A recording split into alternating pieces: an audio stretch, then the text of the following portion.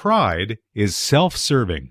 It has a long history of inflicting pain on others and, in turn, bringing about the destruction of many relationships. Unfortunately, pride is one of the most subtle and negative dispositions the human heart produces. Welcome to Every Last Word, a radio and internet program with Dr. Philip Ryken, teaching the whole Bible to change your whole life. We're continuing an expositional study in the book of Jeremiah. This week's theme is God's judgment on the terrible sin of pride. All of us struggle with this besetting sin to some degree and are therefore guilty of it, but God does have grace and mercy even for those who are noisy boasters. Well, in today's message, Phil, God's judgment is directed specifically at Moab. You mentioned that this prophecy was made when Moab still had a strong economy and that they were at the height of their power.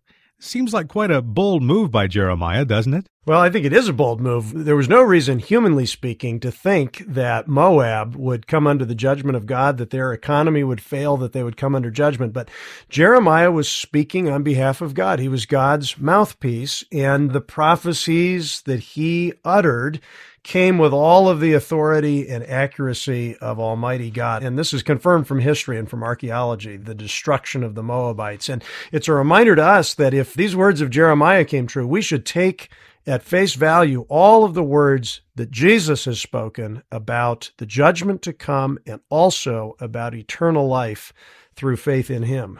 You'll show us today that there was a list of sins that Jeremiah described the Moabites by: defiance, idolatry, self-righteousness, greed, and then that last one, pride. Why is pride seemingly the worst of all? Well, many theologians have said that, Mark, that pride is the worst of all of the sins. I think as you look at the list of the sins of the Moabites, one of the things that strikes me is how common these sins are in our own time. Self-righteousness, greed, idolatry, all of the other things that we love to worship. But at the root of all of that is pride, setting ourselves up as God over against the one living and true God. And if we're proud of ourselves and of our own ambitions, how can there be any room in our lives for the glory of God? That's why pride is such a great sin and why it's important for us to heed Jeremiah's warnings about it in today's message. Okay, thanks, Phil. Let's turn in our Bibles now to Jeremiah chapter 48 and listen to God's word for us today. Well, I've learned a thing or two about Moabites this week, as you might be able to guess.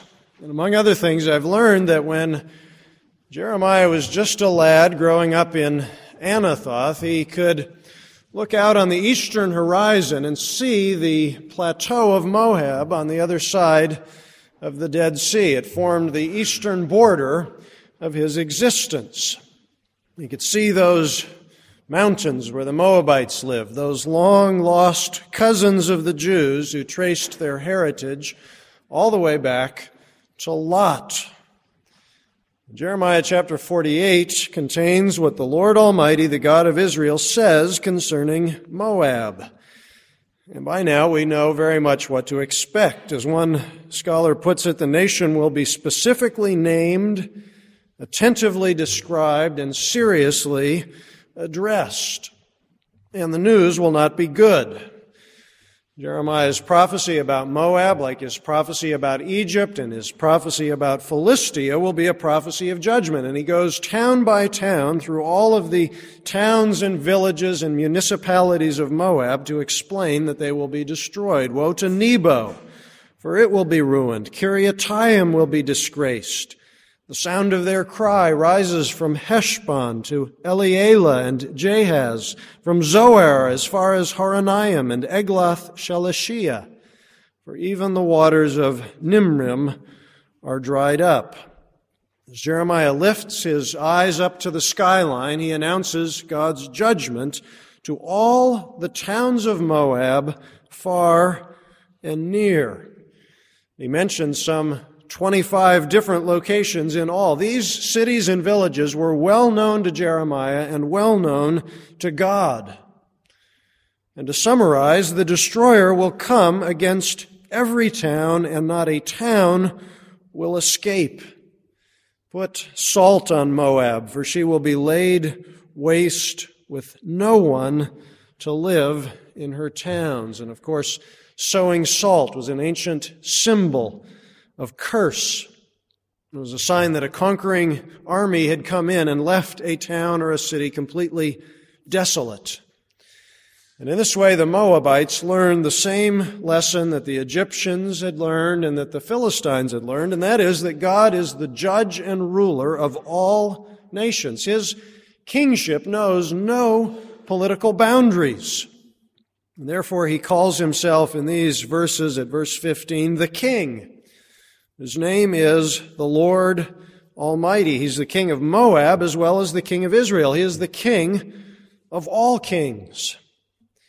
And one of the remarkable things about this prophecy is that Jeremiah made it when Moab still had a strong economy, when Moab was still at the height of her powers. Nevertheless, Jeremiah foresaw the sudden and total defeat of the Moabites. The fall of Moab is at hand. Her calamity will come quickly. Verse 16, an eagle will swoop down, spreading its wings over Moab. Verse 40. And of course, that eagle swooped as promised. Josephus, the ancient Jewish historian, tells how Nebuchadnezzar came from Babylon in the year 582 to destroy the Moabites. And to this day, modern archaeology can confirm the biblical prophecy. This is what one scholar reports. It was in its state of highest prosperity that the prophets foretold that the cities of Moab should become desolate. And accordingly, we find that although the sites, ruins, and names of many ancient cities of Moab can be traced, not one of them exists at the present day as tenanted by man. Cyril Graham, who explored this region, found cities with buildings in a good state of preservation, yet everywhere uninhabited. The long-predicted doom of Moab is now fulfilled, and the 48th chapter of Jeremiah is verified on the spot by the traveler. And thus the tragedy of the Moabites shows again that God's word is truth. Jeremiah was more than just a good guesser. It was more than a shrewd observer of international politics. He was the mouthpiece of God, and everything that he prophesied came true, and it confirmed the truth of God's word. And it is very sobering to realize that all of these terrible judgments came to pass. The punishment of the Moabites is thus a warning to anyone who doubts the reality of the wrath of God. The Bible says that man is destined to die once, and after that, to face judgment. And of course, the truth of that statement is not something that you can confirm personally until after you die. And yet, since the Bible says it, you ought certainly to believe it. If the rest of the prophecies of divine judgment have been fulfilled, why would this threat of eternal judgment be any different? God hates sin and must punish it. And that is why sinners must take their sins to the cross of Christ, where Christ was crucified for sins. For the wages of sin must be paid in full, either in your own person, as the Moabites discovered, or by taking your sins to Christ and letting Him have done with them on the cross. That's what becoming a Christian means. It means giving your sins over to Christ so that Christ can have received the judgment for them on the cross. And in this way, everyone who trusts in Christ for salvation avoids the necessity of paying for his or her own sins at the final judgment. For it was, of course, sin which carried the Moabites into judgment. They brought divine judgment on themselves, and Jeremiah mentions at least 5 sins of the Moabites. See if any of them sound familiar. First, rebellion. Moab will be destroyed as a nation, this is verse 42, because she has defied the Lord. The Moabites had a long history of shaking their fists at God, and ultimately they were destroyed because of their defiance of God. They were originally conceived, you may remember, through incest. For one of the daughters of Lot had sexual relations with her father and gave birth to Moab, which means simply from father. And ever afterwards, the Moabites were sworn enemies of God's people. Balak, king of Moab, tried to persuade Balaam to pronounce a curse against Israel. In the days of the judges, the Moabites were oppressing Israel until Ehud, the left-handed judge, delivered them. Again, in the days of the kings, David subdued the Moabites and made them pay tribute. And now in Jeremiah's day, the Moabites are defying God, and this time, apparently by making fun of God's people. Verse 27, was not Israel the object of your ridicule? God allowed Moab to laugh at his people for a time, but he will not be mocked forever. And now the doom of the Moabites is upon them. Make her drunk, for she has defied the Lord. Let her be an object of ridicule. This drunken stupor of Moab is a warning to anyone who mocks God. For God does allow himself to be ridiculed by his creatures for a time. He allows, for example, comedians to make fun of Christianity on late-night television. Or he allows students to give some kind of scorn on the Christians in their dormitory. Or he allows atheists to take the fish, which is the symbol of Christianity, and to put legs on it, to make it into a symbol for Charles Darwin. God even suffered his own son to be mocked as he was led to his cross. But God will not be mocked forever, and there is nothing humorous about this picture of Moab wallowing, as it were, in her own vomit. Nor will there be anything funny about meeting God at his throne for judgment. Second sin of the Moabites was idolatry, the worship of false gods. In Moab, I will put an end to those who make offerings on the high places to their gods. This is verse 35. And the Moabites had a long history of idolatry. They were, as it says in verse 46, the people of Chemosh. And worshiping Chemosh was a bloody business. In the days of King Mesha, when the Moabites were attacked and surrounded by the people of God, Mesha sacrificed his own son on the walls of his city as a sacrifice to Chemosh. And Chemosh, the worship of Chemosh, as bloody as it was, had often been a temptation for the people of Israel.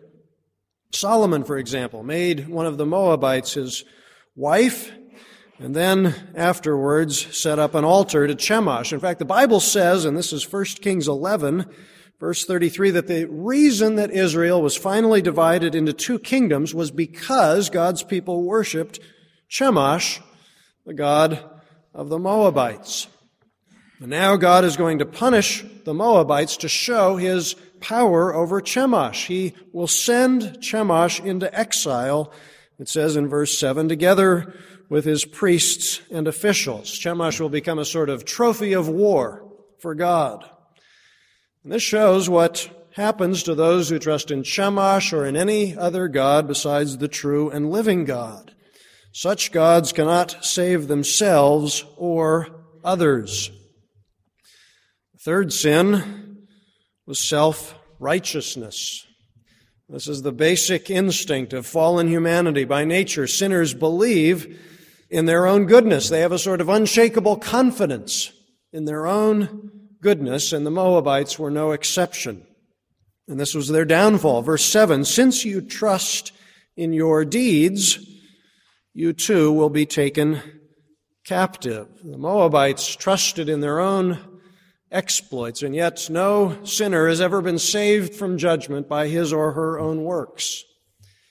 This is what sent Martin Luther into such great despair.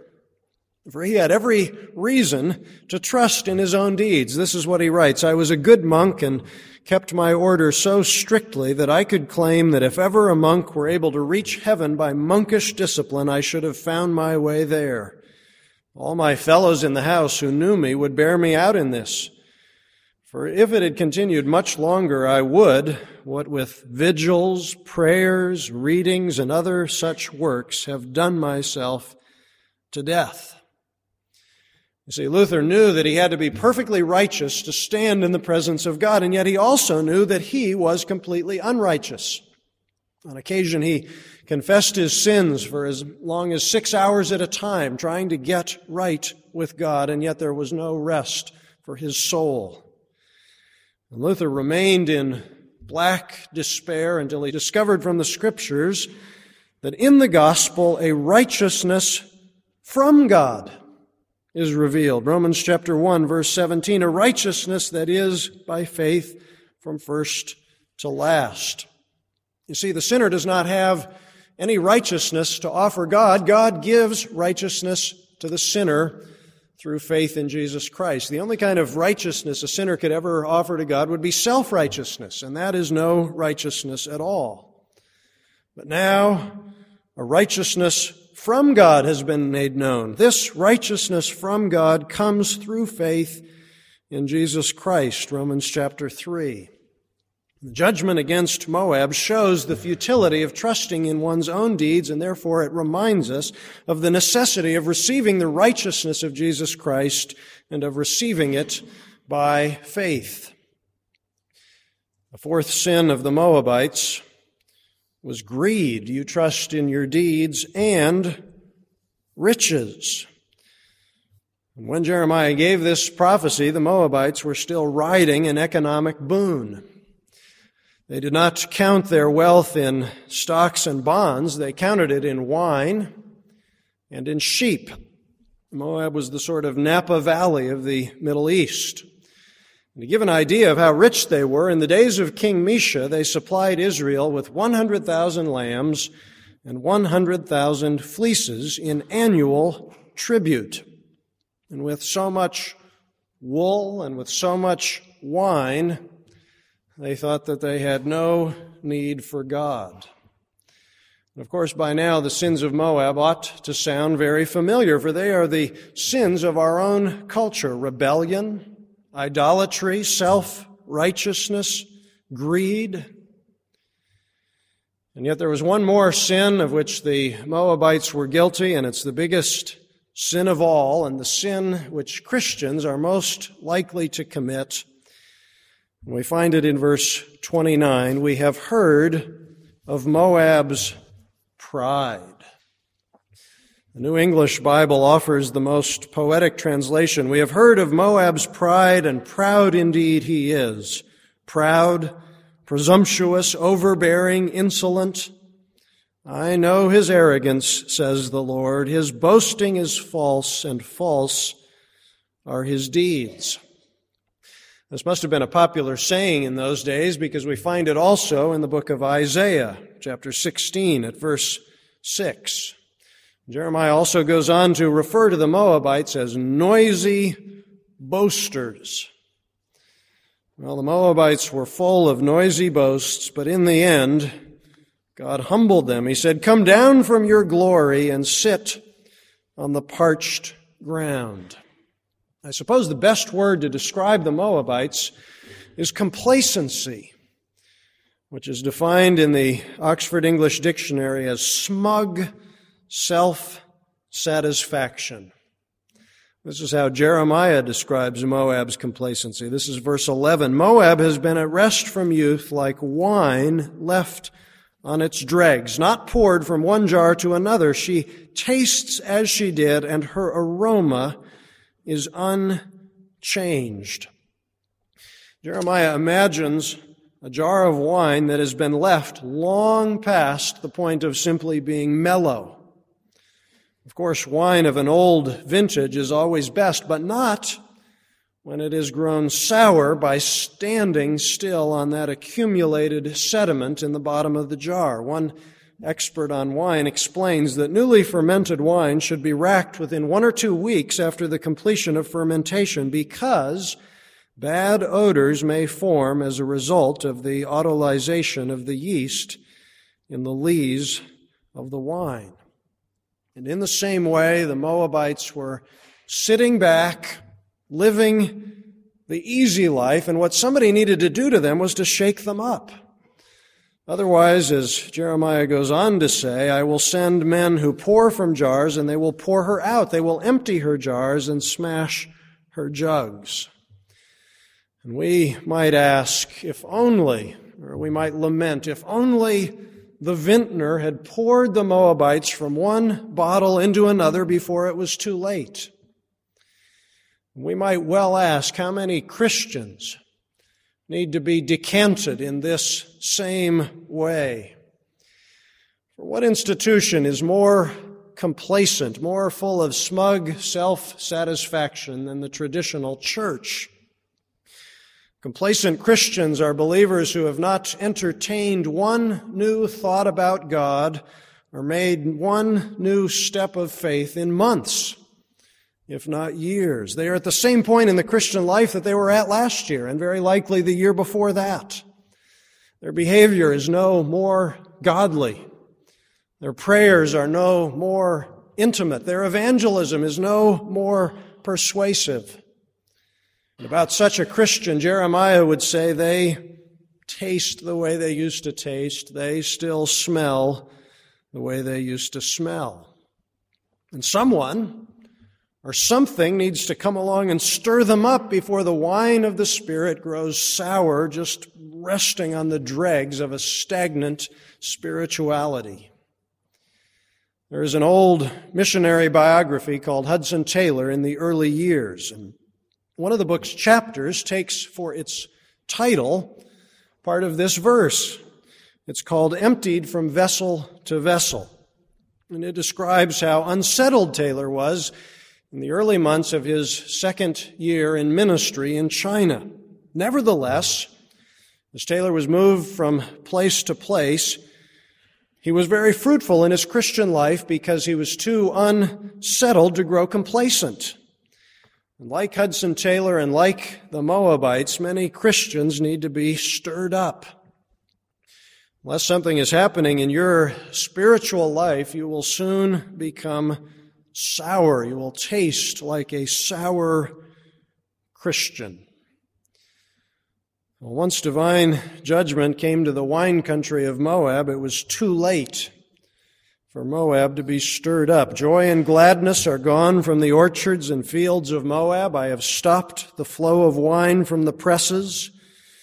No one treads them with shouts of joy. And thus, like all the judgment passages in Jeremiah, this chapter is a warning about the wages of sin. But it is also something else. It is also an invitation to weep for the lost. For Jeremiah's oracle against Moab is not angry, although there are times when it almost seems that way, but it is mournful. It's not a diatribe, it is a lament.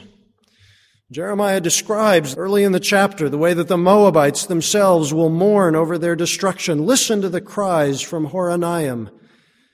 Her little ones will cry out. And that sound of the children sobbing will reach from the mountains down to the plains. And so Jeremiah invites Moab's neighbors to join the lament. Mourn for her. Verse 17, all who live around her say, how broken is the mighty scepter, how broken the glorious staff. And as he imagines this scene, the prophet himself is moved by Moab's plight. We have called him before the weeping prophet, and we have seen how he weeps over his own sins and over the sins of his people, and now he weeps for the sins of his long-lost cousins. Verse 31, therefore I wail over Moab, for all Moab I cry out. Jeremiah has a deep sympathy, even an empathy for their suffering. And that would be remarkable enough. It would be remarkable enough for a Jew to weep for a Moabite. But what is more remarkable is that in these verses, God himself appears to join in the lament. Verse 36, so my heart laments for Moab like a flute. It laments like a flute for the men of Kir Hareseth. Every head is shaved and every beard cut off on all the roofs in Moab and in the public squares. There is nothing but mourning, for I have broken Moab like a jar that no one wants. And that same God who has broken Moab will also play the piper at Moab's funeral. What does this mean? What can it mean for Almighty God to shed tears over the destruction of His enemies? The answer to such a question is a mystery, surely known only to God Himself. But it does remind us of the tears that our Savior shed for the lost in His own city. Oh, Jerusalem, Jerusalem, how often I have longed to gather your children together as a hen gathers her chicks under wings, but you were not willing. Look, your house is left to you desolate. And from this example of our Lord Jesus, we learn that Christians who have the heart of Christ share His pity for the lost. They are deeply affected by the realities of divine judgment. They are firmly convinced of the necessity of turning to Jesus Christ for salvation, and they are mournfully aware of the desperate spiritual condition of many of those known to them. And thus their evangelism is an act of the heart as well as an act of the will. One Monday morning, not long ago, I came into this sanctuary to pray, and I hesitate to share this lest it give you the wrong impression about my spirituality. I am a very great sinner, a bigger sinner than most, as my wife will be able to testify. And yet I share this because on the previous day I had seen a man come into the church building with his young son and deliver that boy to some Sunday school class or another, and then to leave by the side door of the church. And he seemed very ill at ease, and it seemed to me that very likely he was a good man who wanted to raise his son in the right way, but very likely that this was not a family who knew Christ in a personal way. And I was so moved by the lostness of their condition that I agonized in prayer for them that morning.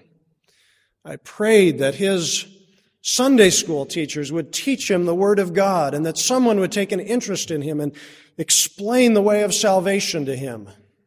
I prayed also that the Holy Spirit, and I prayed this with many tears, would send the gift of faith into this child's heart, and so that he would be saved, and also his family. Now, the Bible does not teach that the efficacy of our prayers depends in any way on our emotional condition. In fact, the Lord is greatly glorified when He answers many half-hearted and lackluster prayers, including, I have found, many of my own. So tears may not be a good way to guarantee an answer to prayer. And yet they do say something about the heart of the one who prays. They say something about someone who has a heart for the lost, the kind of heart that God Himself has. And it would be well for us to pray that the Lord might give us greater grief for the spiritual condition of the lost.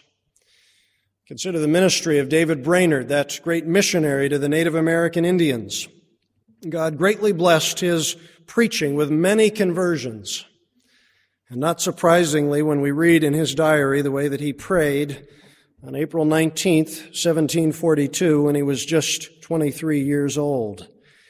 He writes, God enabled me so to agonize in prayer that I was quite wet with sweat, though I was in the shade and the wind was cool. My soul was drawn out very much for the world. I gasped for the multitude of souls. I had more enlargement for sinners even than for the children of God. I felt as if I could spend my life in cries for them both.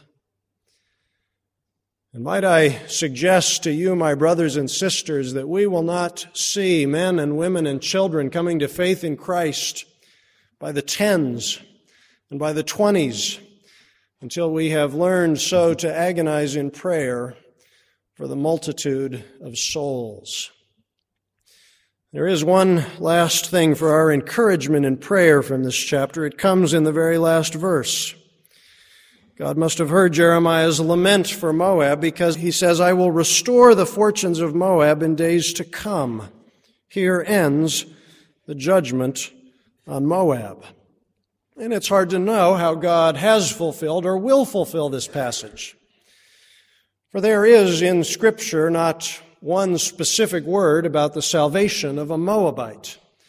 Although those of you who are very sharp will remember that there is a word of salvation for a Moabitess, Ruth, who bound herself in faith to the people of God and made a great profession of faith in the days when she returned to Israel with her mother-in-law, Naomi. And Ruth was saved by her faith, perhaps the first fruits of the Moabites. And yet today we find that the Moabite people have been lost entirely. Those few who survived the onslaught of Babylon were eventually lost in the sands of the Middle East. If their blood survives today, it survives in the Arabs of the kingdom of Jordan or the other kingdoms of the Middle East. Therefore, I wonder if it might not be the case that we might claim this promise of the restoration of the fortunes of Moab on behalf of the Muslims who live throughout the Middle East in great spiritual darkness.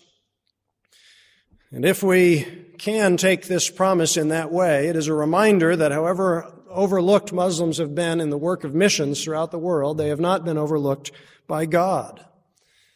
And He retains yet some pity for their lost condition, and He has some good plan for them to come to faith in His Son, Jesus Christ. Let us pray. Our Father in heaven, we confess that there is too much Moabite in us, too much pride and smugness.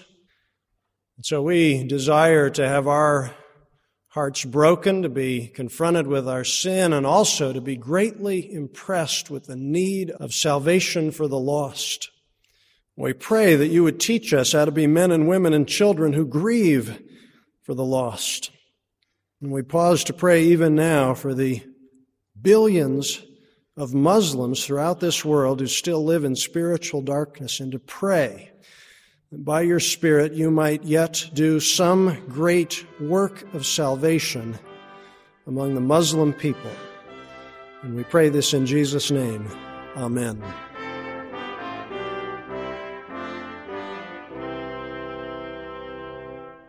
You have been listening to Every Last Word, a ministry of the Alliance of Confessing Evangelicals, featuring the Bible teaching of Dr. Philip Graham Ryken.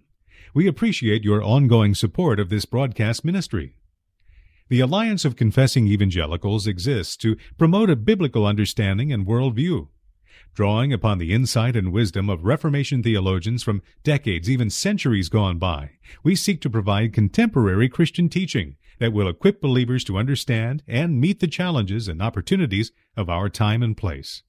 The Alliance also produces the radio broadcasts The Bible Study Hour, featuring the teaching of the late Dr. James Montgomery Boyce, and Dr. Barnhouse and the Bible, featuring the Bible teaching of the late Dr. Donald Gray Barnhouse. For a full list of radio stations carrying our programs, please visit our website at www.alliancenet.org. Every Last Word continues through your generous gifts and financial support. If you would like to see this program continue to benefit others as it has benefited you, please prayerfully consider becoming a friend of the Alliance. For more information or to make a contribution, please contact us by calling toll-free 1-800-488-1888. You can also send us a gift by writing to Alliance of Confessing Evangelicals, Box 2000, Philadelphia, PA 19103. Or you can visit us online at www.alliancenet.org. Be sure to ask for a free resource catalog featuring books, audio teachings, commentaries, booklets, videos, and a wealth of other materials from outstanding Reformed teachers and theologians. Thank you again for your continued support and for listening to Every Last Word.